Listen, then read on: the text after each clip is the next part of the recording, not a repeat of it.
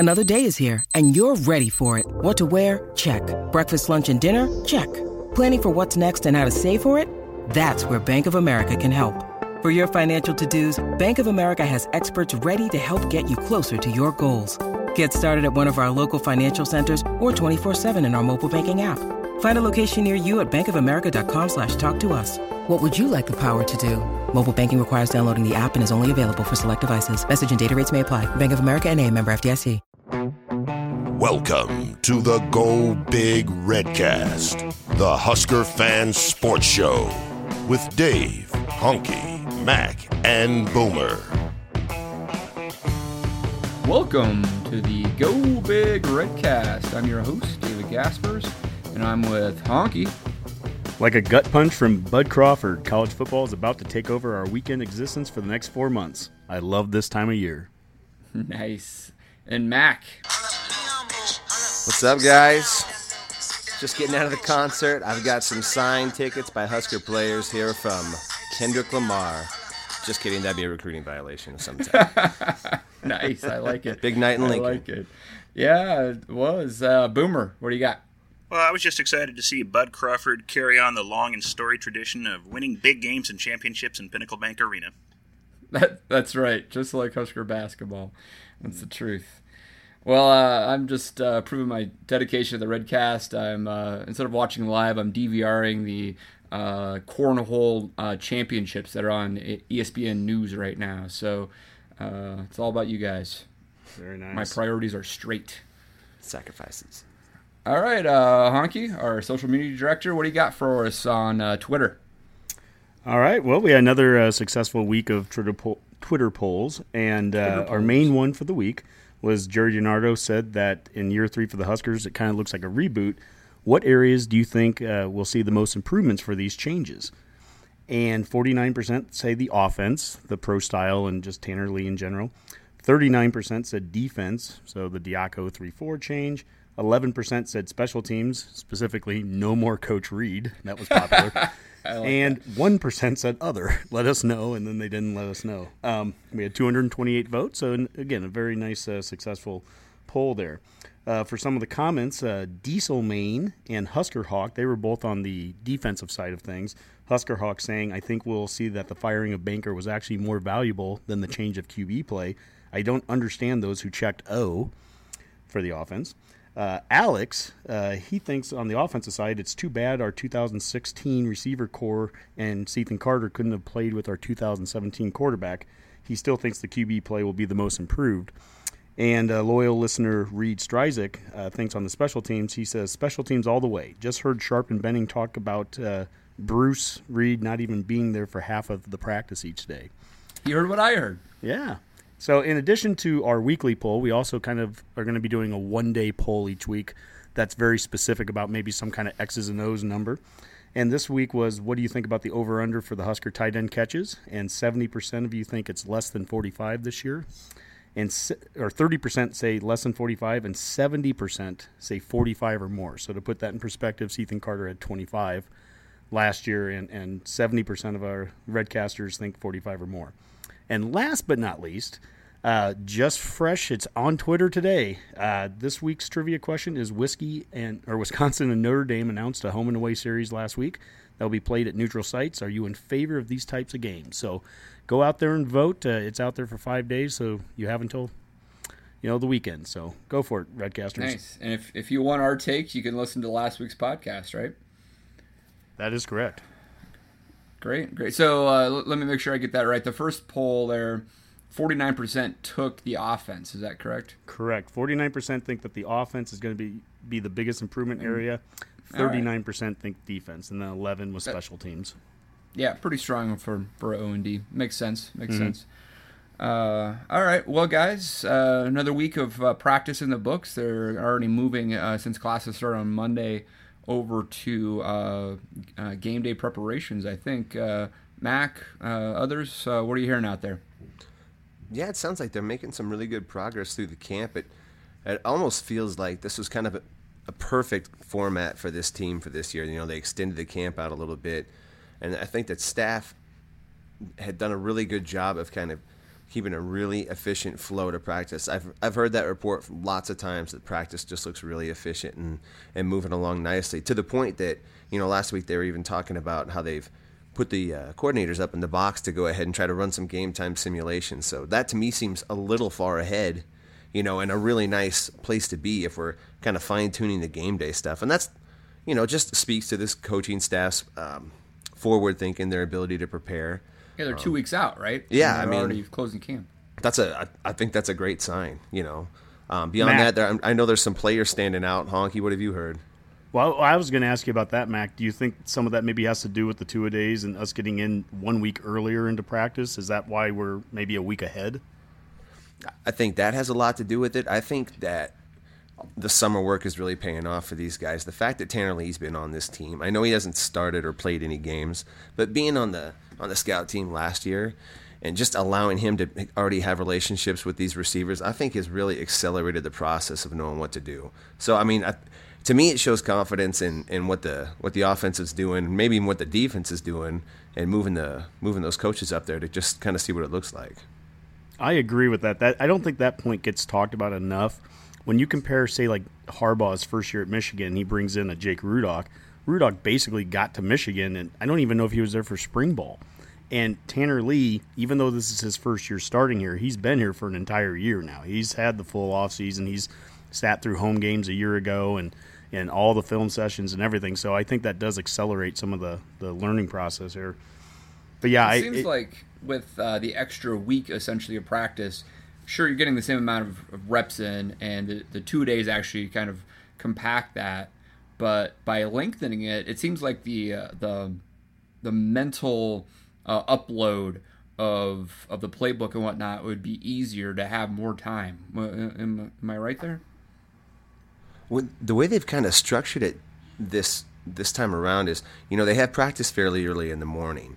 So they do the practice in the morning kind of before the sun gets hot, and then it gives them the whole day to kind of recover their bodies. And that's a big part of it. They hydrate them, they feed them, and then they also do film study, and then that gives them the ability to go ahead and break down the practice film later on that day. So they get to break down the film of their morning practice the same day. So it really gives them, I think, excellent opportunities to teach. So it feels like this formula has worked really well for how the coaches structured this fall camp, at least, in the world of the off season. Yeah, it's not something that Riley actually asked for, but they seem like they made the best out of it. Yeah, Riley's made a point to say they're there all day. It's a full day of work. It's just not as much on the practice field, not having 2 a days, but they seem to really have been efficient there. I think a couple of the themes that we've talked about in the last show or two. We've talked about freshmen, who's going to be playing and who's not. We've talked a little bit about injuries, and we saw a little bit more of that kind of come out in the last week where they kind of almost coincide with each other. But guys like DeAndre Thomas seem to really be stepping up as a true frosh, and one of the reasons is that Stoltenberg's been sitting out a little bit. They're trying to save him a little, and also it sounded like he was going through some concussion protocol stuff. Nothing serious. He'll be playing, but I think we're starting to get a clearer grasp on maybe who some of those freshmen are that are going to play. And again, knock on wood, and let's be lucky here, but injuries have been, relatively speaking, pretty good for Hammond us Hockey, so far. What are you doing? Right, we're say doing it this in time, so that's... We're doing it in a night, and like I said, knock on wood. Very positive. We're not going to have injuries. We're thinking good, healthy thoughts. That's right. Good, healthy thoughts. All right, that sounds good. All right, yeah. It should be interesting to see how they transition. I can't imagine why they would need 2 weeks to get ready for Arkansas State. So do you see them actually using some of this additional time to start prepping for Oregon as well? The official answer to that is no. Yeah, absolutely. They would never look ahead. You take everything one game at a time, Dave. Mm-hmm. And well, if that's the case, we better, kick the Redwolves' butts, right? We've got 2 weeks to prep for these guys. Come on. I think Riley can stick Gary Darnell on Oregon, for the next 2 weeks and have him really prep a game plan or whatever, and allow Diaco to just focus on Arkansas State. But yeah, obviously, we know in week 2 there's a huge game that's going to determine whether or not we're going to be 5-0 by the time we're playing Wisconsin. The good news is there is a little bit of pressure for that first game anyway. People are super curious as to how this team's going to look. It's important for them to have a good showing defensively and offensively. You know, this is not a game they should be overlooking. It's the first game of the year. They need to, well, they don't need to or have to impress the fans, but it would be lovely. Yeah, go ahead. Start off on the right foot. Yeah. I mean, at the same time, you don't want to show everything you got in week one either. So, I think it's interesting to see how they strategize with this. But let's just hope that they do come out firing on all cylinders from the get-go. It's the truth. Excellent. Well, I think we got a great show today. We got the conference breakdown of our own glorious Big Ten. So we'll be focusing on that tonight. We'll have a little fun with a Big Ten fantasy football draft, Redcast style. Should help us kind of break out who we think are some of the best players in the conference, and also do some national prediction stuff, over and underrated, Heisman Trophy, that type of stuff. I know we've just been breaking all that stuff down all preseason, but we'll give you a kind of a recap. So before we dive into Sweep Left, which will be our wide-angle view of college football, Boomer, we got a trivia question yet lined up for this week? Trivia time. Oh, I certainly do. So taking a little easier this week after Honky's disastrous South Carolina reference last week. Still kicking myself. Right, as well you should be. We're all disappointed. Honky claims that he remembers every single Husker football game since the beginning of the Penn State kickoff classic in '83, except for apparently the bowl game versus South Carolina. I listened to that too. I thought that was so funny the way you phrased that. I remember every single game after that. You're mocking perfectly. Yeah. Anyway, back to the subject at hand. Sticking with the Big Ten, we'll keep it simple this week. Of the current members of the Big Ten, how many of them does Nebraska have a losing record against, and who are they? Losing record, and you're not telling us how many. So this Nope. is actually this is actually pretty tough. Well, It is. I know All right. we have a losing record against Minnesota. That was We have mine. a losing record against Ohio State. Seems reasonable. It's interesting with Michigan. I'm not sure how many times we've played them, period. I mean, in our lifetime, we lost to them in a bowl game in the 80s and beat them in a bowl game in the Alamo Bowl, and we're 2-1 against them in conference. So we have a winning record against Michigan in our lifetime. I don't know how that... We've played them 9 times. What about Rutgers? 9 times? 9 times. 9 times. 9 times.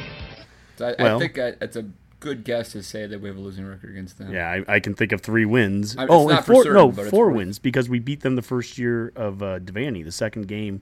So we're at least okay. I 4 don't. and 5. We have 4 wins out of 9 tries. I'm still going to say we're 4 and 5 against You get a shot. Michigan, though. Wisconsin, I want to say we have a losing record against them by now for sure. We're 1 and 5 against them in conference, and I think they beat us one time in the 70s at least. So I'm just by nature, I'm going to say we have a losing record with them. Penn State. Probably have a winning record. I think we have a against Penn winning State. record. We should have a winning record against Penn State. Would have been 1-1 back in the '80s. We were 3-0 in conference against them. 1-1 early in the.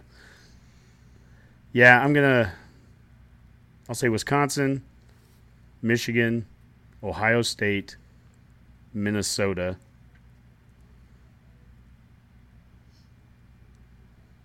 No to Indiana. God, Lee Corso used to coach there. We destroyed Corso. right. I mean, he was. Did we ever play Rutgers back when they were good?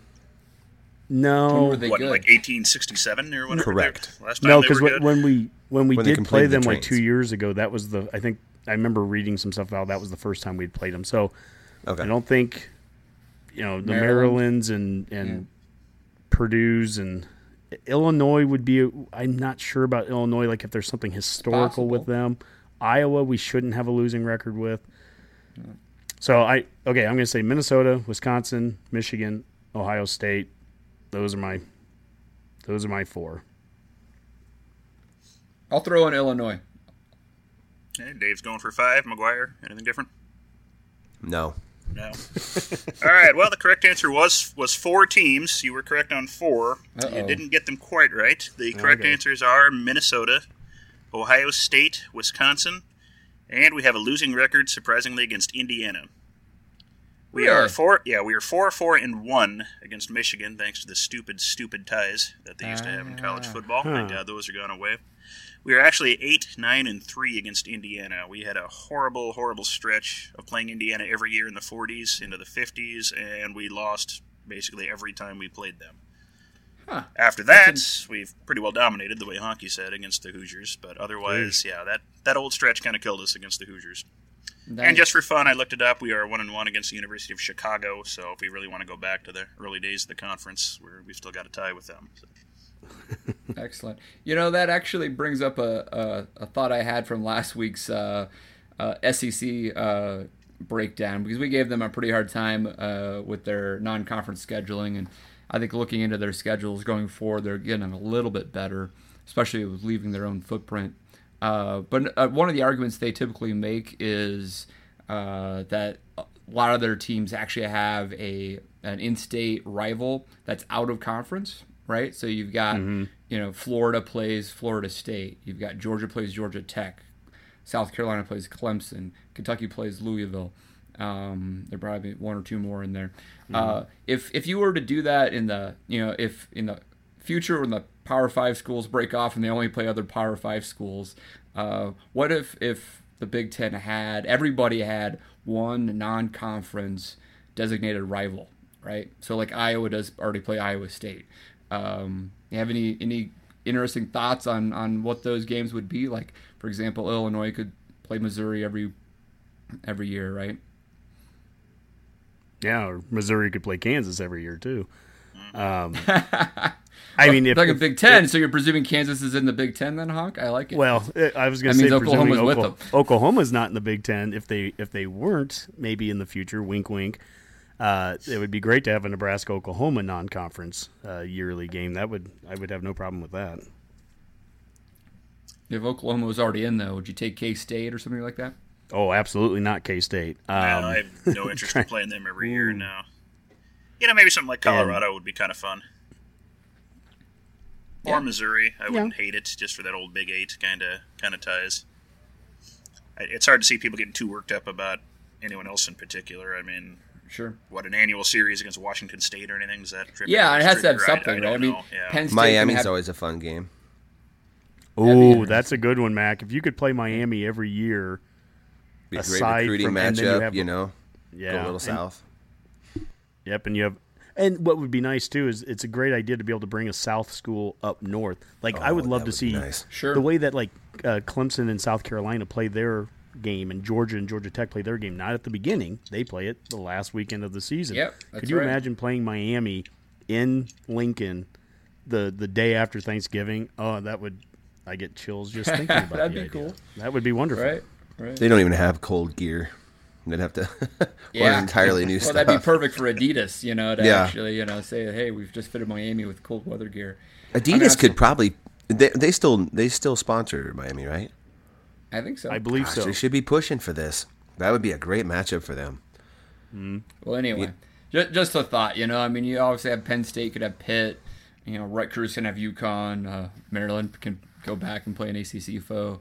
And it could be just an interesting way to look at scheduling in the future, especially if Power 5 versus Power 5 becomes more common. All right, good trivia there, Boomer. Good job, man. You're listening to the Go Big Redcast. And now, Sweep Left. All right, let's head into Sweep Left. This is our wide-angle view of all things college football. And we've been doing conference race breakdowns. We're doing our own conference this week, though. This is all about the Big Ten. So should be a good race, both East and West this year, I think. A lot of stuff to break down here. Let's start in the East, guys, since we'll know the West as good as anything. So, obviously it's Ohio State, but Penn State won last year, actually. They're the defending Big Ten champion. And And, I've seen some people kind of high on Indiana, for example, this year. Michigan lost a lot of players, but they're still actually seeing predictions in the 9 or 10 win range. Anybody have a take here on what's going to happen in the East? Let's start with Mac. I'm really curious to see how Penn State comes out this year. They looked pretty confident in the Big Ten media days with Franklin showing a little bit of different kind of swag too. I don't know. I feel like they've sort of earned respect, but at the same time, if I were them, I'd be a little bit like jaded because everybody seems to think it's a little fluky that they won it last year, and it kind of was a little fluky in some games. It's amazing they got lucky a few times, but that's what it takes. We kicked the ball in the end zone of Missouri to win a national championship. I get that. That's how the game works, but sorry, Michigan. Yeah, I don't know. I think Ohio State is probably the front runner. I'm really interested with their new offensive coordinator to see how good they look. That could be really scary if he's good about putting that offense in quick. Kevin Wilson, yeah. Geesh. And their D coordinator is Shiano, right? And talk about surrounding yourself with quality coaches there. Geesh, Myers are just swimming in it. A lot of head coaching experience there. Yeah, I think Penn State is a big question. I agree. They go off and have a big win streak. The Ohio State win last year was a little bit fluky. Besides that, though, they did offense looked really good second half of the year, including the Big Ten championship game and the close loss to USC in the bowl game. But it remains to be seen if they can continue to do that. I know, Honky, you've said you're a fan of Trace McSorley, and he is fun to watch. But last year he was able to just kind of throw the ball up there, and Godwin went and would bring it down for him. I don't know if he's going to have that same type of receiving core to help him out. Yeah, I compare him a lot to like a Joe Gantz. Like, I don't look at him and I'm not wowed by any specific physical trait that he has or any kind of pass. Like, I think Tanner Lee will be able to complete passes you'd never expect McSorley to make. But McSorley's just that gutty kind of kid. He's about the size of Gantz, and he's fun. He is fun to watch, but I don't know how sustainable that is. Or I look at what Penn State did last year, and they went on a streak. They were amazing, down the stretch there. But I don't know that just coming into this year, I have them in my list of overrated teams right now. Not because I think they're going to be bad. It's just we have 3 teams from that one division that are in the top 10. There's 4 overall from the Big Ten that are ranked in the top 10. And that's right. We look like a top-heavy conference. Well, the East is a top-heavy division right now. You mentioned Indiana, and I think what I saw was they have 96% of their defense back from last year, defensive production, which is the tops in the entire country.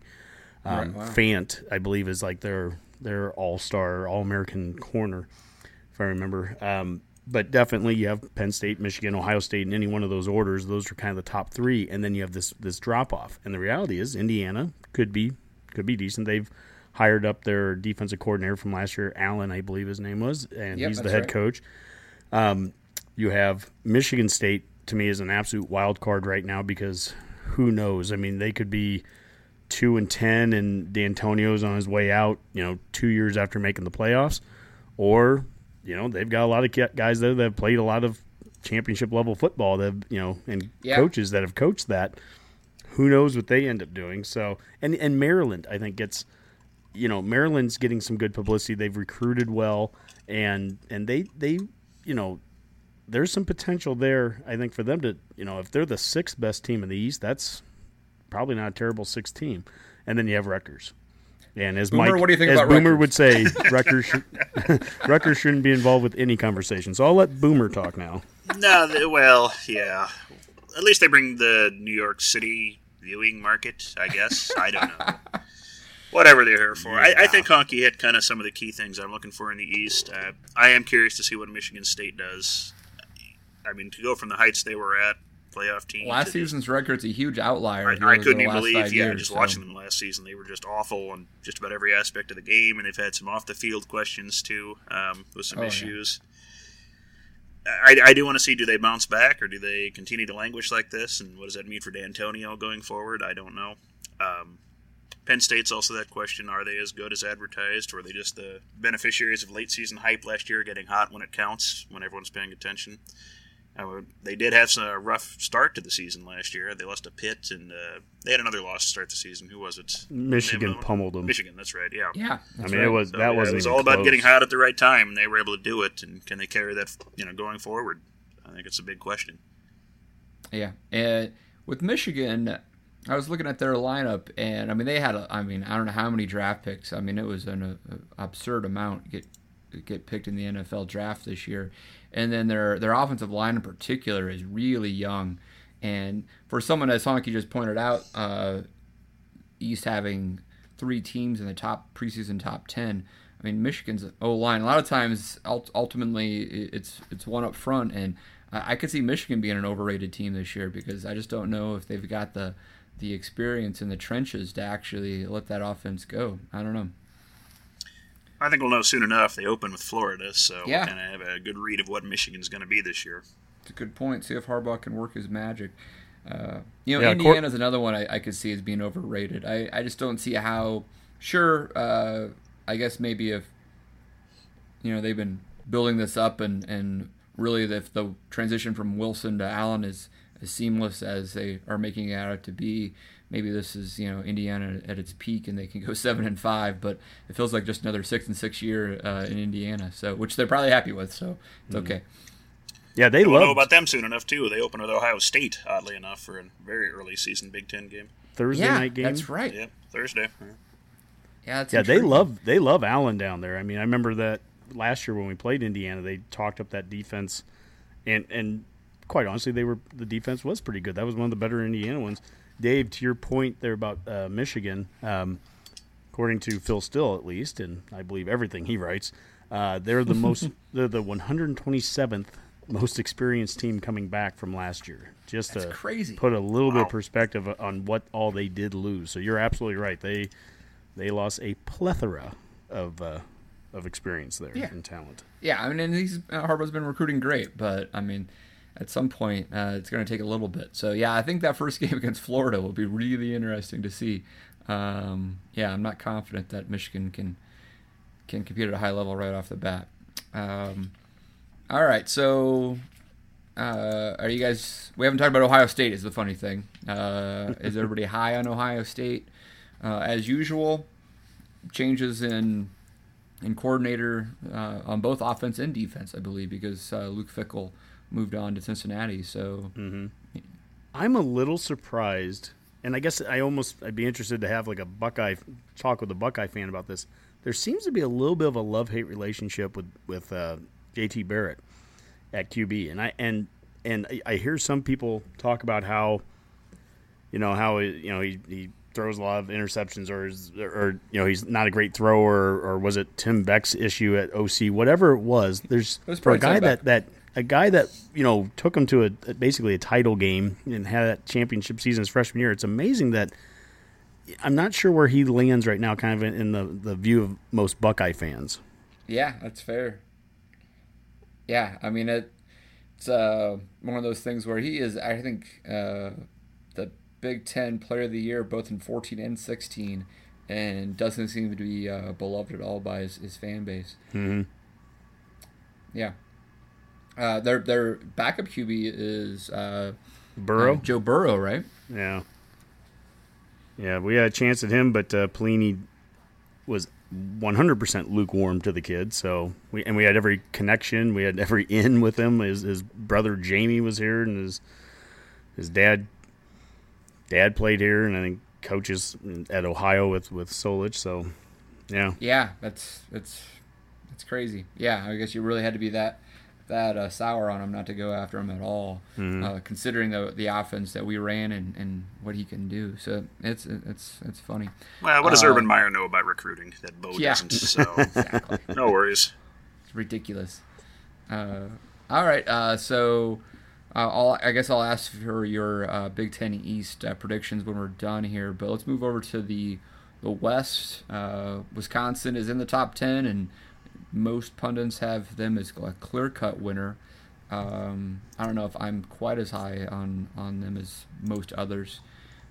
Northwestern is getting a lot of publicity this year. Very high on them.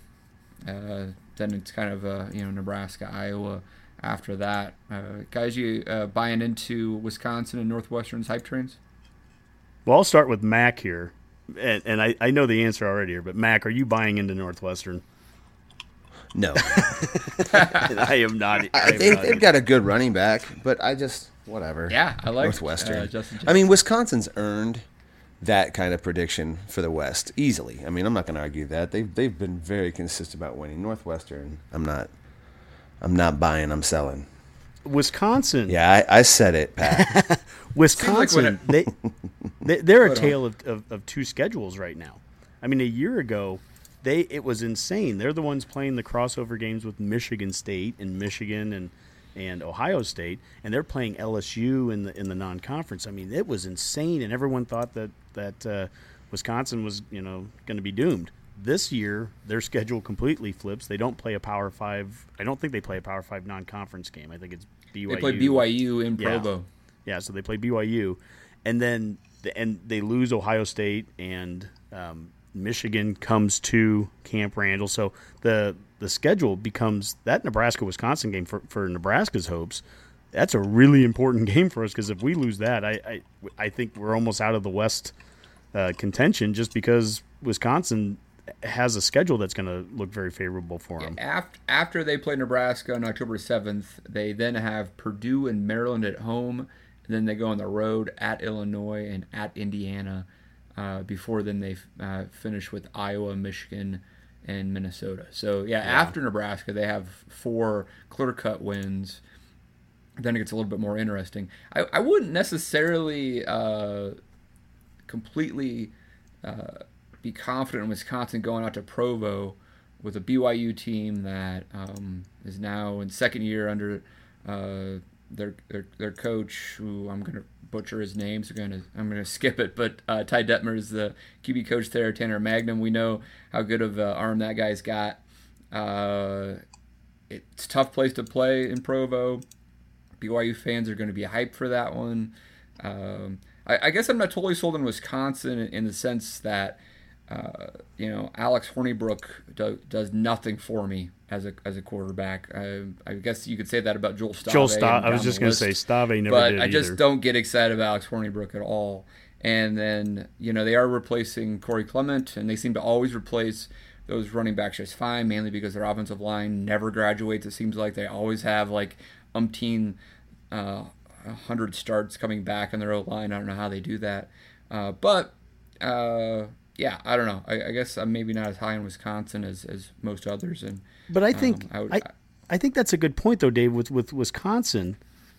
I don't know that I'm ever high on them, but they do the unthinkable. Like, I mean, you everything you said was 100% correct. Hornibrook, quarterback, nothing doesn't impress you, just like Stave didn't. Just like Bart Houston shouldn't beat LSU. They just do. And then defensively, they get a bunch of 2- and 3-star kind of guys. And then those 2- and 3-star kind of guys get hurt. And I believe, who was the linebacker this year already got hurt for him and is out? Was that Cici? Did I see that right? That was the big guy. I mean, my God, it just happens every year. And yet, I couldn't even begin to name you who his replacement's going to be, but that guy's probably going to go out and get 70 tackles. And, and be a pain in Nebraska's behind for the whole game. So I can't explain Wisconsin other than they know what they do. They do it well. They recruit to it. They play to it, and they play ugly games and all that good stuff. But sure, to your point, Honk, Jack Cici, Phil Still 426, 426. All-American linebacker there. Had 425 linebackers ahead of him in the recruiting services. Well, Dave, I'm gonna tell you something here, and not to move away from Wisconsin, but gosh, I feel like I need to hand in my Husker fan card. Iowa is one of my underrated programs this year, and we all know Iowa's history. The second that they look like they're going to be 12-0, that's the year that Ferentz will go 6-6 and then get a 10-year extension. But this is the season that they're being picked 5th in the West by Phil Still. Akram Wadley, running back wise, I mean, Like the kid. I don't want to give away anything yet when we get to our draft, but I would sure like him if I can get him, guys. But here's the biggest thing: they have 4 returning starters on their offensive line. Every offensive lineman for Iowa is a junior or a senior. Again, just like Wisconsin. Yeah, and Iowa's. This is what Iowa does, because next year they'll have some great skill players a year from now, but their offensive line will be a bunch of freshmen all of a sudden, and they'll kind of reboot, and it will take them 4 years to get back to where they are right now. No one's talking about Iowa, and I feel like this team that they have is kind of built to be the type of team that does well for Ferentz. And then on defense, they've got Josie Jewell at linebacker and the typical kind of front 7 players that they usually get. They have to replace their corner. Do you think Nathan Stanley? I mean, they did actually. I mean, C.J. Beathard performed better than Ruddock, for example. I guess overall, do you think Stanley will fill in just fine there? You have no worries about their QB. It will be interesting to see what they do now that they have the new OC. That former coworker of mine, Kirk, I think he listens to us. He's a big Iowa guy, and I'll tell you what, just talking to him, they did not love their old OC. Was that Parker? I can't think of the guy's name. It was the Texas guy, Davis. there you Greg go. Davis. Yes, yeah, Parker was the D coordinator. Yeah, they're DC. Anyways, they did not love Davis, and so the fact that he's gone and Ferentz's little kid Son. is the guy who talks about Nebraska being west of Omaha. Yeah, the little bratty kid. He's their OC now, but I think that I think they'll be very excited about what he might be able to do to open up things for the new QB, and they'll be running the ball, and they have an experienced O-line. So, Honky, I mean, Iowa opens with Wyoming. Can they hope to escape that unscathed? Actually, I have them losing to Wyoming and then turning around and being just fine. I mean, they lost to North Dakota State last year, and that didn't seem to prevent them from getting it turned around. They only beat Rutgers by 7 a year ago, but by the end of the year, they're beating Michigan, and obviously doing to us what they did. So I was always bad enough to embarrass the conference somehow, and they'll lose. They'll lose embarrassing games to Iowa State. I've mentioned it before. I think they have a losing record to Iowa State basically since the turn of the century. And they'll lose to North Dakota State, they'll lose to a Wyoming, and then they'll turn it around and they'll get rolling. And this could be a very good team by the time we get to play them. And they know what they do, and they do it. They play to that. They're a lot like Wisconsin in that regard. What about row the boat?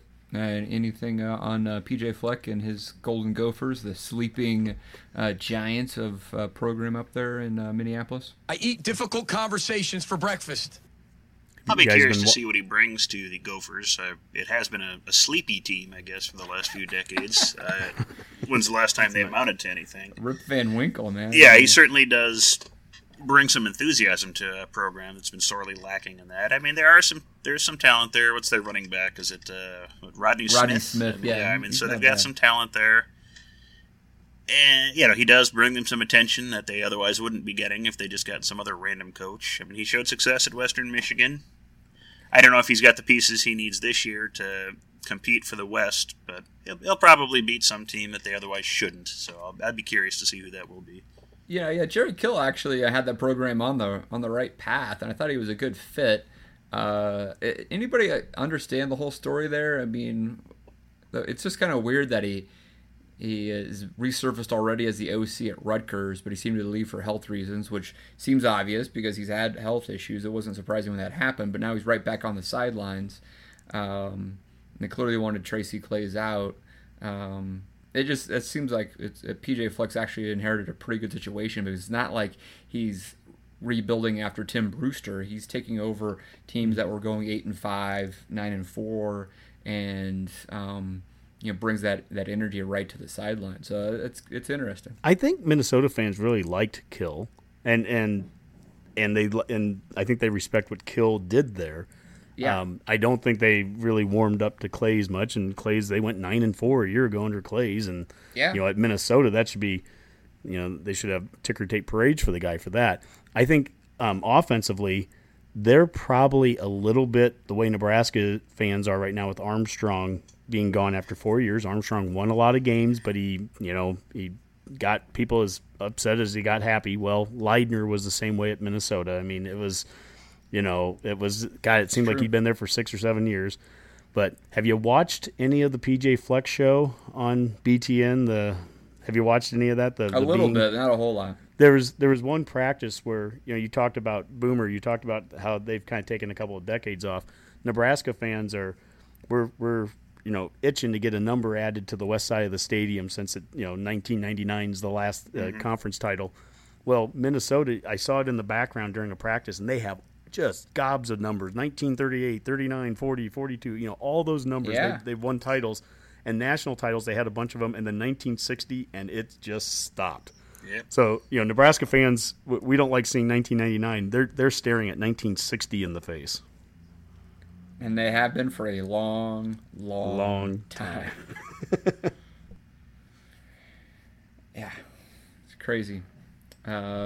Speaking of conference championships, we're going to save a lot of our Husker talk for next week when we start diving into Arkansas State and the schedule. But one thing I was thinking about with the conference championships, I mean, it's pretty interesting. I mean, that gets brought up all the time with Nebraska now. Have not winning a conference championship since 1999.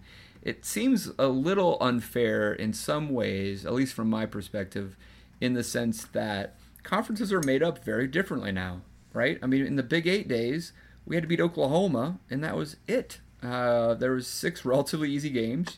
You play Oklahoma for the conference championship, and you occasionally beat them. And you win a heck of a lot of conference championships because of that. By going to 12 and now 14 and maybe someday 16 team conference affiliations with championship games, it's like winning the division is essentially winning a Big 8 conference championship. Anybody? Yeah, no, I agree there, and it's just apples and oranges, I guess. Yeah, no one keeps bringing that up with Michigan, I don't think, and they haven't won one since 04, 03, 05, something like that. I mean, it's been a while for them too, and and they haven't won split national title with us in '87, and before then it was 1948. So that's even worse than Minnesota. Yeah, right? there's a lot of good programs out there that haven't won a conference title in quite a while, but that's what Pelini said it for 7 years. He measures himself on championships, and well, we know how many he won. Yep. All right. That's a good breakdown of the West. You guys ready for some conference predictions on winners? Absolutely. Let's go for it. All right. Honky, I'll let you go first with the East. What do you got? I have Ohio State. I'm going way out Shocking. on a limb. It's a huge stretch, but I'm going to go this team from Columbus. Mac, what do you got in the East? Yeah, I'm probably going to go with the Buckeyes as well. I'm not being too radical. I think they'll probably be pretty good. Boomer. Hard to pick against them. We'll put them in there as the East winner, and I'm pretty sure Rutgers will be in the cellar. So I'll make two selections for the East. So I feel confident. Bold strokes. All right. Seems like it's unanimous with Ohio State. All right, Honky, let's go on the West. I am going to go with Nebraska. Shocking. Absolutely shocking. Feel that we can beat Wisconsin? Is that the key? I will break it all down next week, but yes, I'm buying some of the hype. It's to me, it's between Wisconsin and Nebraska. I think those are the two best teams, and that game being played in Lincoln, and the way that Coach Riley's Nebraska teams have played Wisconsin in the last couple seasons give me a lot of hope that is going to be the key game for the West. And so I think that we'll get through that game, and I'll leave the remainder of my breakdown, I guess, for next week's. But I will say that we're going to, if nothing else, maybe it's a tiebreaker between Nebraska and Wisconsin, and we'll have the tiebreaker. Fair enough. Mac, agree or disagree? I'm sold. That was totally – I like it. I like everything you just said. I could totally frame that in my mind. Huskers. I like it. Boomer, dissenting opinion? Yeah, we're going to dissent a little bit. I'm going to go with Wisconsin until we actually go out and beat them. I'm hard-pressed to just pick us, just from preseason hype. And the schedule is just so favorable for Wisconsin this year. Even if we do beat them, we've still got a tough road to hoe with Ohio State, Penn State. Even Northwestern plays us tough in Lincoln every year. So that's a game we can, we can't risk losing any other game, essentially, even with Wisconsin's schedule. So even if we do beat them, I think it's going to be tough to win the West. Fair enough, traitor. Fair enough. True. I'll buy the hype train too. I'll take Nebraska. I don't think we're gonna have a absolute stellar final record. It'll be good, but I think we can beat Wisconsin at home, and even again, if Wisconsin loses one additional conference game, that gives us enough wiggle room that we win the tiebreaker and gets in. So we'll see. We'll see how that plays out. But boy, that's really boring, guys. We're pretty much straight across the board. Boomer, I tried to mix it up a little. Jeez. I appreciate your honesty there. It's the Go Big Redcast, man. Wisconsin's red. Wisconsin is red. Fair. Yeah. I've got Alvarez, so. And now on the Go Big Redcast, we're going to do a Big Ten fantasy draft. So we are going to run through different positions, QB, running back, receiver, which would be wide receivers and tight ends, and defense. Each one of us picking best player available, essentially, in our opinions. Great way to have some discussion about some of the best players in the conference while having a little bit of fun with it. We'll track these stats as we go forward during the season, see who has the best team. So, guys, any questions on the draft? No, this is football, right? Nope. This is football, Okay. Yeah. No, Just wanted to we're make not sure. talking men's hockey here, all right? So. How many Wyoming players are we allowed to draft? How many Wyomings? If Honky could take We Wyoming, get one. he will. Do we get I one would. select? I would like to petition at least being able to take two. But no. But we are limiting it to Big Ten only. And before the podcast, we can't pick actually did a somebody random outside the draw, 500. and I happened to be the first name out of the hat. So Yeah, as very of- random, Dave. Yeah, Yes, very nice. yes. Hey, I showed everyone the picks. It was legit, just like everything I do around here. So we're starting with QB, and I am going to take the safe bet. Even though I'd love to go on a limb and take Tanner Lee, I know I'm going to get production out of JT Barrett, so I'm taking JT Barrett. That was my 1-2. I was going to take Barrett. I really do like Wilson running that show back there. I think they're going to put up some numbers this year. That being said,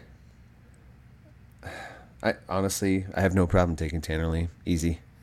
Tanner Boom. Lee goes number 2. He's off the board. Which makes it easy for Boom. me to follow his stats. Ooh, right. that gives me an idea. Okay. And I think we got Boomer picking third. What do you got All for right, the let me quarterback? check my chart here. Best remaining player for QB, you got to go Penn State, Trace McSorley. He's got some weapons to throw to still. Yeah. So I think he'll put up some numbers. He's got, Deshaun Hamilton, the wide receiver. Deshaun Hamilton, yep. What's that tight end? Gasecki? Is that it? Plus, they Yeah. throw Yeah, a that lot to sounds great. Saquon, too. Yeah. Yeah. So Yeah, I out of the think we'll be all backfield. right. He'll put up some numbers. All right, Boomer takes Trace McSorley. And leaving it fourth team QB to Honky. Who do you got, Honk? Well, I've got some Mel Kiper's Brill Cream. I've got it in my hair. I'm all prepped. And, Yeah, nice. I am Nice. going with Clayton Thorson from Northwestern. Good That's choice. a good pick. I like Clayton Thorson. He put up some good numbers last year, to be honest with you. Mm-hmm. So, good choice. All right, you avoided the guy from Rutgers, huh? You did, It came down. I've torn out can you the name the Rutgers. starting quarterback for Rutgers? If you I've did, torn I'll out the give you an Rutgers extra point. pages from the Phil Stoll magazine. I'm going to burn those. I just, God, shouldn't even be in this Most Rutgers conference. fans probably have done the same thing. What are we doing? All right, let's. We're doing snaking draft here, guys. Snaking draft. So we're going running backs next. And Honky, since you picked last for QBs, you get to go number one with your running back choice. Who you taking? I am extremely happy to take Saquon Barkley from the University of Penn State. That is a brilliant pick. Man. I had to take a lot of thought into that one, Honk. I really thought hard and long on that one. All right, so Boomer, who do you got? we'll stick with the Big Ten West. We'll add Justin Jackson from Northwestern. Great pick. Okay. JJ. Then I shall take Rodney Smith from Minnesota. Excellent. Oh, Dave is getting a gimme here. If he only takes it. I've got two good picks in my head. Mm-hmm. I'm a little leery to do offense all on one team, but I can't not take Mike Weber out of Ohio State. Wow, nobody took Wadley from Iowa. I gave it some thought. Yeah, I'm not doing. Iowa uses a lot of running backs. It's just, I hope in Minnesota focuses on the one. Well, as we go forward in the season, Honk, we'll be able to recap our point totals each week. And if you want to drop somebody at some point, and you can drop Saquon Barkley and pick up Wadley, we'll be more than happy to accommodate that. And then we'll see whoever can pick up the Saquon guy on the waiver wire. Right? Okay, fair enough. All right, so now we're going wide receiver. And I get to go first, huh? Wow. of course.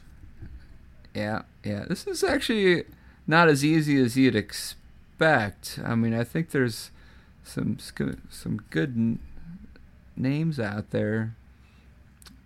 Yeah, there isn't anybody who sticks out to me as a surefire producer. And this includes tight ends as well. So This does include tight wide ends. receivers and tight ends together. That is kind of So we could pick a tight end in this. Well, certainly. yeah, absolutely. Yep. If you're going to do it here.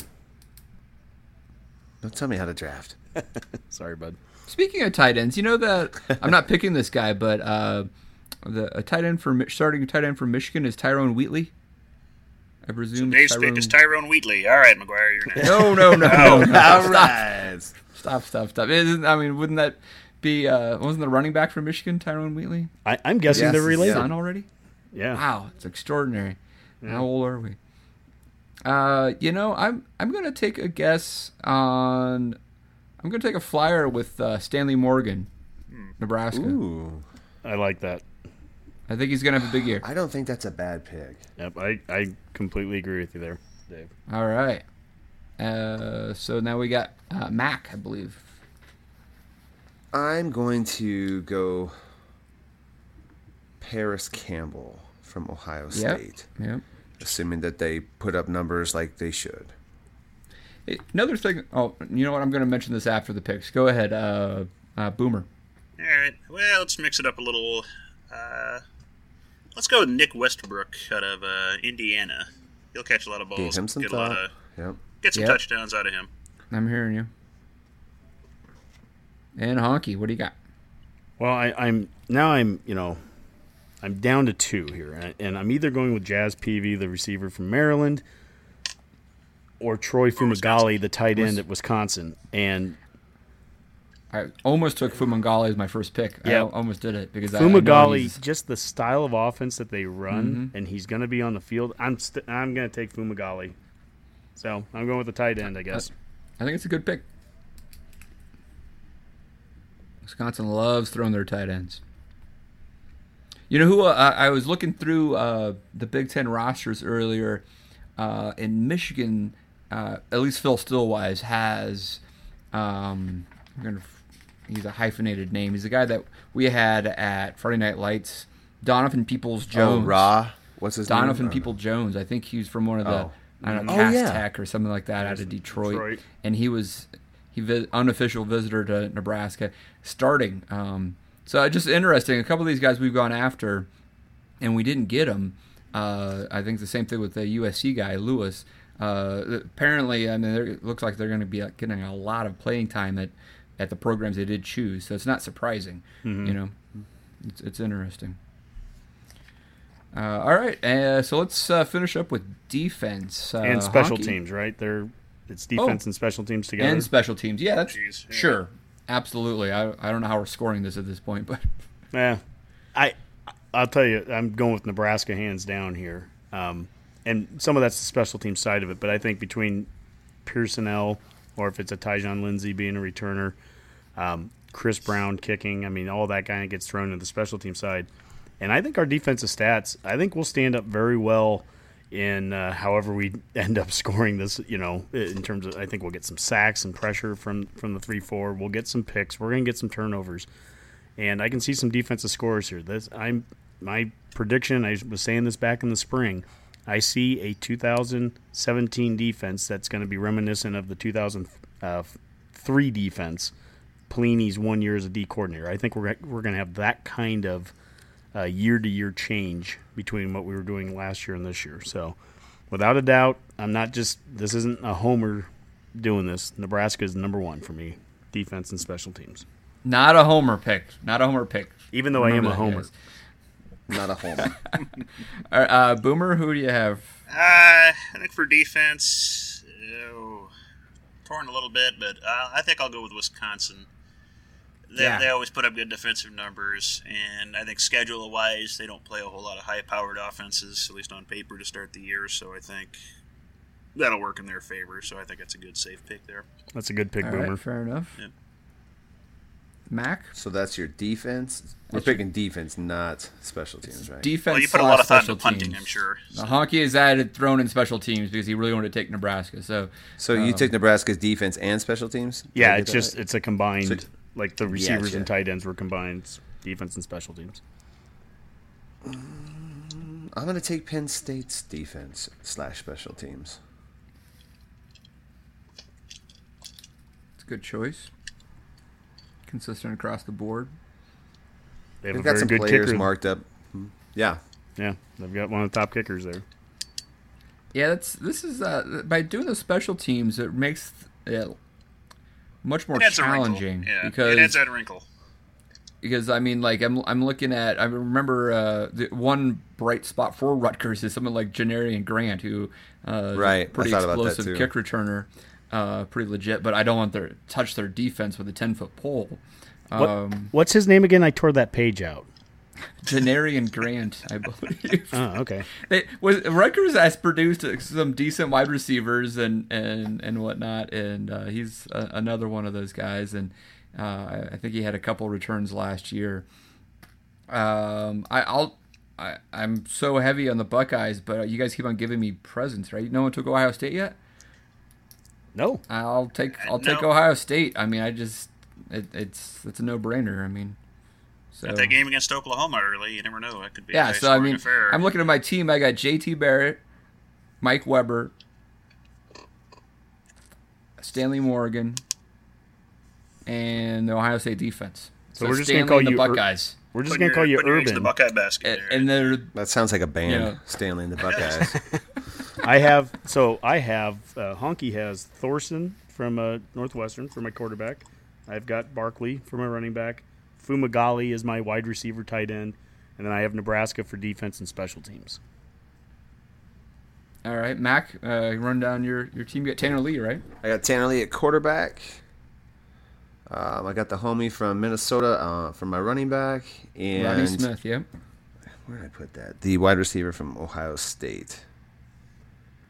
Oh, man, I closed everything. Paris Campbell. Paris You Campbell. took Paris Yep, Campbell. Yep, Paris Campbell. And then I took Penn State's special teams / defense Gotcha. / after school All right. program. Just kidding. Boomer, you took Trace McSorley. Yeah. McSorley, Justin Jackson for running back out of Northwestern. Yep. Nick Westbrook from Indiana for wide receiver for a Yep. little twist on things. And then we have for Wisconsin for defense and special teams. All right. The waiver wire is out there, guys, and not only does Akram Wadley out there, but other guys like L.J. Scott, Michigan State.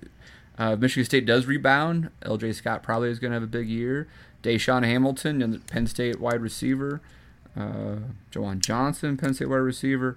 Lots of good names out there. Anyone actually. from Michigan gets selected? It doesn't seem like it, does it? It's kind of surprising. No, that's what I'm telling you. I don't know about Michigan. Chris Evans might have been an okay running back to pick. There's some good running backs in the Big Ten this year. Yeah, I mean Chris James is a Wisconsin guy, transferred in from, was it Pitt or something like that? He'll probably have a big year. Anyway, all right, that's fun, guys. We'll figure out the scoring. I think everything's pretty straightforward besides this complicated defense special teams thing that Honky insisted on, and we'll go from there. Yeah, I like to throw some complications into things. So, all right. Well, let's go right into the rest of Sweep Left, where we go into the national side. We've gone through a breakdown of all 5 of the Power 5 conferences, as well as the Group of 5 last week. Let's see if you don't have one, it's no big deal, but if you got one and you want to talk about it, throw it out. Most overrated or underrated teams out there. I know, Honky, you've been thinking about this for a while. Well, I can start on this because we've talked a little bit Is about it Wyoming? These teams. No. Well, they're on my list here. Who's this team from What a Laramie? shock. And what's kind of nice is now that this is the kind of the culmination of all the Power 5, breakdowns that we've done, and so we've talked about these enough now over the last few weeks. For overrated teams, I have Clemson up there, and overrated only in the sense of nothing else. They're top 10, and I mean they could have been 8-4 a year ago. We talked about that in last week's show, and they only have, I believe you said, 6 seniors that are scholarship seniors on the team. I think this is a year that Clemson could easily fall back into an 8-4 area.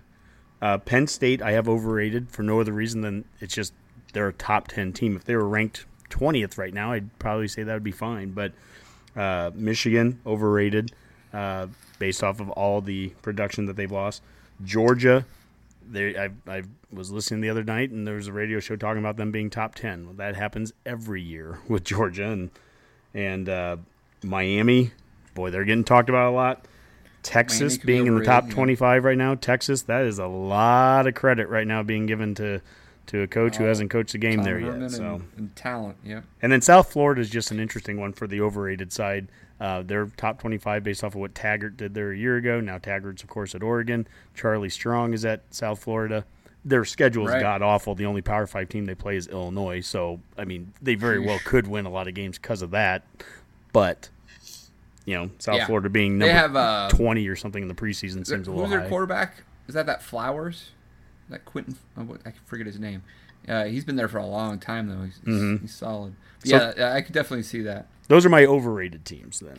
I have a list of underrated. So half the top 25 is basically overrated. All right, that's fair. Anyone in the top 2, yeah, exactly. including the national Pretty much read down the list. Well, it gives you a lot of room for Nebraska to get into the top 25 that way. Thank you, Boomer. I understand the Clemson thing, but from national championship to 8-4, I think that might be a stretch. The other ones, I guess, are kind of interesting, though. But it's what we talked about last year. Honka? They could have been 8-4 in the same year that they won the national championship. I was just watching their game tonight. They replayed it from Pitt last year. Yeah. They were 5-0 early in the season in games that finished within 7 points. They were that close in the first, and they were 5-0 in those games. That included a 6-point win against Troy, and then they go and they lose to Pitt, and they should have lost definitely to North Carolina State. North Carolina State just missed a gimme field goal. So, and that was their great team. That was their national title team. I'm saying last year's team could have been at times closer to the 8-4, 9-3 than the national title winner they ended up being. So that's why I'm just saying, based off of that, and then what you mentioned at the end of the last show, 6 seniors basically on the team. They have mastered the SEC version of attrition and getting rid of guys. Maybe them being number 5 or 4 right now with Watson gone, overrated. No, all right, I hear you. So let's go over to Boomer and Mac. Who else do you have as overrated? Anybody? Well, I kept it kind of a little more limited than Honky did. I didn't. You didn't name the entire top 25. Yeah, basically name them all. Yeah, a couple teams that kind of stand out to me. I think are getting a little more respect maybe than they should. LSU, I kind of question. I mean, what were they last year? 8-4. Yeah, everyone was 8-4 as head coach. Yeah, everyone was 8-4, but in the SEC, they were rated 13th because they were SEC. What are they starting at this year? They're in the teens, 12th or 13th, I think. Yeah, with no proof. There's still no proof, no issues. offense. Do they have any real? They're not going to beat Alabama. I don't think anyone expects that. I think they're just getting love because they are SEC West. Florida, I have a lot of the same questions with. They're rated pretty highly. Again, what have they shown outside of just somebody has to win the SEC East, so that's worthy of a top 15 finish, apparently, according to voters. So I think they're just getting awarded that now. And I did have Texas circled as a big question because they were a 5-win team last year with a loss to Kansas, I believe. Was that last year they lost to Kansas? I think they did. They lost to Kansas, yes. Yeah. I mean, that's putting a lot of pressure on a coach that's just showing up. How much culture and plan can you change in just one off season? I don't know. I'll be curious to see. So it'll be worth watching. Just the fact they're getting ranked just based on what other than Herman's name, I guess, would be the only thing I could think of. I can't see any other reason why at this point. So right. I definitely put those three as my overrateds going into the season. I think we left Mac with very little to choose from in the overrated I've got two in my head that I haven't heard yet. So, Mac, what do you got? I was going to definitely go with Penn State. There's one. Kind of for what Honky said, but there were, like I said, a lot of YOLO balls I thought last year that could go either way now. You could also build on that season and have a really good year, but we'll see. And then another team, I think, and it'll be contradictory because I'll probably put them in my playoff, but I think Florida State has a chance to fail this year. And, with their opener, and then I think Miami could be pretty good this year too and pick them off.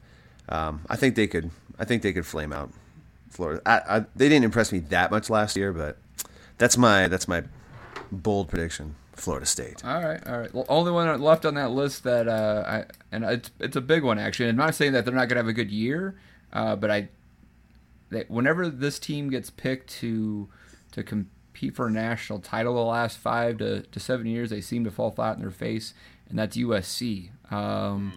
They're just because Sam Darnold, they're a hot pick for the playoffs. They're clearly going to win the Pac-12 because how they finished last year, et cetera, et cetera. I'm not completely sold on Clay Helton as the head coach there yet, and Darnold could take a slight step back, a little bit of regression. Still probably clearly a top 10 or 15 team, but I don't know if they're top 5. Interesting.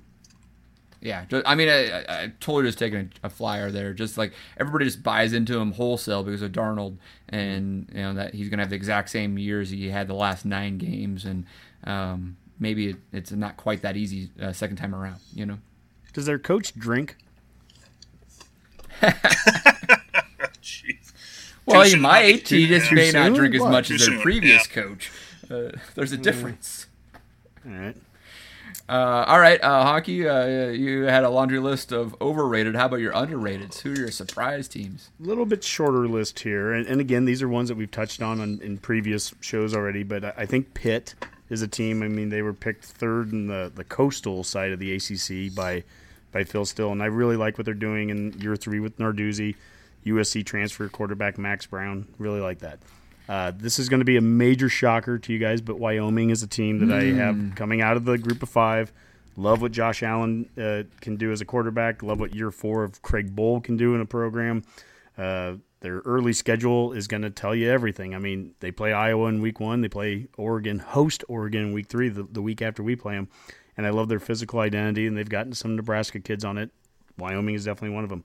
I mentioned Iowa today. I think they're underrated, or at least undervalued. Iowa with all those O-linemen back, and this is the kind of team with Akram Wadley, he's out there on the waiver wires for us. This is the kind of year that you can see Iowa, making some noise. TCU is the team I have winning the Big 12, and again, their Phil Steele had them picked number 3 in the Big 12. I didn't realize he was as bullish on them as I was, but their key game early is against Arkansas, but they have a senior QB, Kenny Hill, coming back, 7 returners on the defense, including the entire secondary, and we know how important that is in the Big 12. Gary Patterson's a defensive coach. I think they'll get it back. And my last team that's underrated, and I held off to the end, and I'm not going to give any explanation, it's Nebraska. 5-7 and 6-6. Excellent. That's underrated. Sure. All right. Boomer, what do you got? Oh, I tried to keep this simple. I figure if you're ranked, you're probably not underrated in most cases. I have a hard time arguing with any of them in particular that are ranked at this point. I was kind of picking through some of the others receiving votes or the just non-votes. I think one of them I'm throwing out there was my Mac pick from last week. I think the Toledo Rockets should have a pretty solid season. And there's always some power or a group of 5 school that works their way into the top 25. Right now, they're only receiving 1 vote, so in the top 25. So they're my pick for underrated. I think they're far better than the 1 vote category. So I think we'll see them in the top 20 somewhere by the end of the year. Mac, what do you got? I like what Oklahoma State might be this year. I don't know that There they're you go, good particularly underrated, but they are not really being talked about as any kind of serious like title contender or anything like that. So I think they've got enough pieces in place to make some moves. Might be a fun team to watch. Mr. Mullet, let him rip. I like it. That was definitely one team that I had circled. But I'll take the one that I took to win the Pac-12. And I've been a little skittish on that pick, but it's sitting out there. And I think Stanford's going to have a good year. Shaw's a heck of a coach, and he has that program in great shape. And I'm picking them to win the Pac-12 and get the playoff. That's a surprise team. Now, they're ranked, but no one else is picking that. So I think that's a decent pick. Another Pac-12 team that I think is probably better than expected, and this is actually a lot of people saying this, is Oregon. Honky's not high on Oregon, but I am not. A lot of talent on that team still. They struggled last year. If Taggart can get them going back in the right direction and buy in, I think that Nebraska-Oregon game should be a lot of fun to watch in week 2. So we'll see. All right, that's good stuff, man. Other national predictions. Heisman winners. You guys, anybody? You got a returning Heisman out there with Lamar, but I don't think anybody's high on him to win a second time. I think everybody figured him out by the end of the year. So yeah, I think a lot of people regretted that selection last year by the end of the season, which just kind of shows the problem with Heisman voting the way it's been. So I have my Heisman prediction on my team at running back, so I've got Barkley. And that's my guy for nice. All right. I'm mixing it up a little. I'm looking to someone will put up some numbers, I think, and I'm going with Mason Rudolph out of Oklahoma State. I think he'll have. I like that, Michael. Ooh. A lot of numbers. Ooh, I'm thinking Oklahoma State's going to win the Big 12. I think that's what they need right there. Yep. It's a very interesting pick. I'm trying to make for a compelling podcast here, Dave. Yeah. It's far better than everyone else. I'm going to give you the MVP of the podcast right now. Mac, what do you got? For Heisman, I'll go with Darnold out of USC. If you're a good quarterback and you're at USC, you can win a Heisman. I feel like he's got a pretty good shot at it. All he has to do is be pretty decent. Wouldn't be my first pick, but I mean, if we're just going on trying to be right, I'm going for that. Right. Well, I'll tell you what. We talked about this guy earlier. This podcast is being underappreciated by his fan base. I'll say that JT Barrett is going to have a big year in that Kevin Wilson offense, and Ohio State is going to win the Big Ten, make the playoff, and he will be in New York accepting the Heisman Trophy come December. That'll be my take. Very nice. All right. Other things you guys want to predict, quote unquote? What do you got? Anything else? Honky? Well, we have we have on the list to predict our playoff teams, but maybe we should wait until next week for that. But yeah, if you've been paying attention, Redcast fans, to Twitter, you've been seeing our graphics getting posted, and we'll be posting our Big Ten conference breakdown after tonight. Now that we've done it, but you should start to be able to put together who our playoff teams are going to be based off of those graphics alone. Yeah, that's a good point. But I don't have anything else in terms of national predictions from this. I mean, we got the overrated, underrated teams. We got the Heismans. I mean, that's starting to tell the story. You want to break down the Luke Rosa Award winner or anything like that? Yeah, I'll give that to Drew Brown. All right, guys. All right, good stuff. Well, let's head into some parting shots. Honky, what do you got for me? Well, I'm going to give 2 parting shots here. The first one is about... You only get one, man. Well, I'll be quick. Oh, okay. The first one's about Calabrasca, and we didn't really get into it this week, but was it Manuel Allen? Is that the guy's name that decommitted? We try not to put... We don't put to muscle memory any names of recruits until they sign here.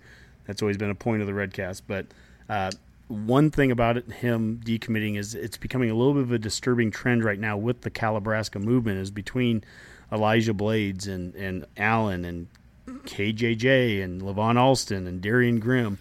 We're getting some kids out of there, and it looks great in February, but by the time you get to actually playing football, they're not always here. So I'll just say right now, Calabrasca's got a little bit of from a grade standpoint, it's incomplete. We'll just put it that way. my other parting shot is I meant to do this a couple weeks ago and just never got to it.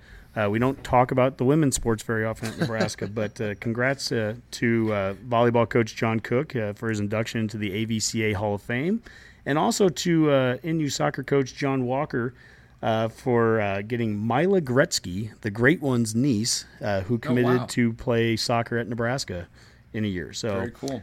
Just thought that would be kind of nice, nice touching moment there to add a little bit of some of the other sports.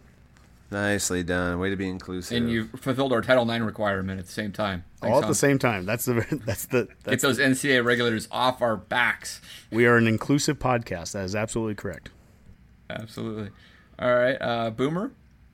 Well, I just wanted to take this moment to say to my family that it's been nice seeing you on Saturdays over the summer, but for the next few months, I'm going to be a little preoccupied, so we'll check in again with you all in December. So that's right. Very that's nice. right. Mac? I just want to remind all the Redcasters out there to make sure you wear the proper eye protection during the lunar event we are experiencing tomorrow. Solar eclipse tomorrow. It's going to be a big deal. Maybe people are going to be listening to this podcast under the moon or something like that. Yeah. All right. Well, my parting shot is I watched the Broncos' second preseason game last night, and Paxton Lynch, our number 1 draft pick from 2 years ago, failed to impress again. And Trevor Siemian is probably going to be the Broncos starter, but he is not our long-term solution. So I'm counting the days until John Elway can call Tanner Lee's name next NFL draft, next April or May. Are you implying the Broncos are going to get the first pick? Nice. Oh, no. We're going to have to trade up. He's going to be the number 1 pick. We're going to have to trade up. Elway's going to love the guy. We're going to move all the way up to get Lee. Bam. That would be fun. All right, guys. It would be awesome. I think I would finally have Honky fully converted to full-time Denver Broncos fan at that point. Yeah, Janovich almost has me there. If you can get a couple more Wyoming kids and Lee, I'm a Broncos forever. Yeah, we got Zaire Anderson, Jared Crick, and Jana right now. Just need to add Tanner Lee to the mix, and I've got you. That's it. Excellent. All right, guys. Well, great podcast, and looking forward to next week when we are diving into real football. Game week. So Tomorrow, next podcast represents game prep week. yeah, so. our game faces will be on. All right, boys. Have a great night. All right, fellas. Go Big Red. Go Big.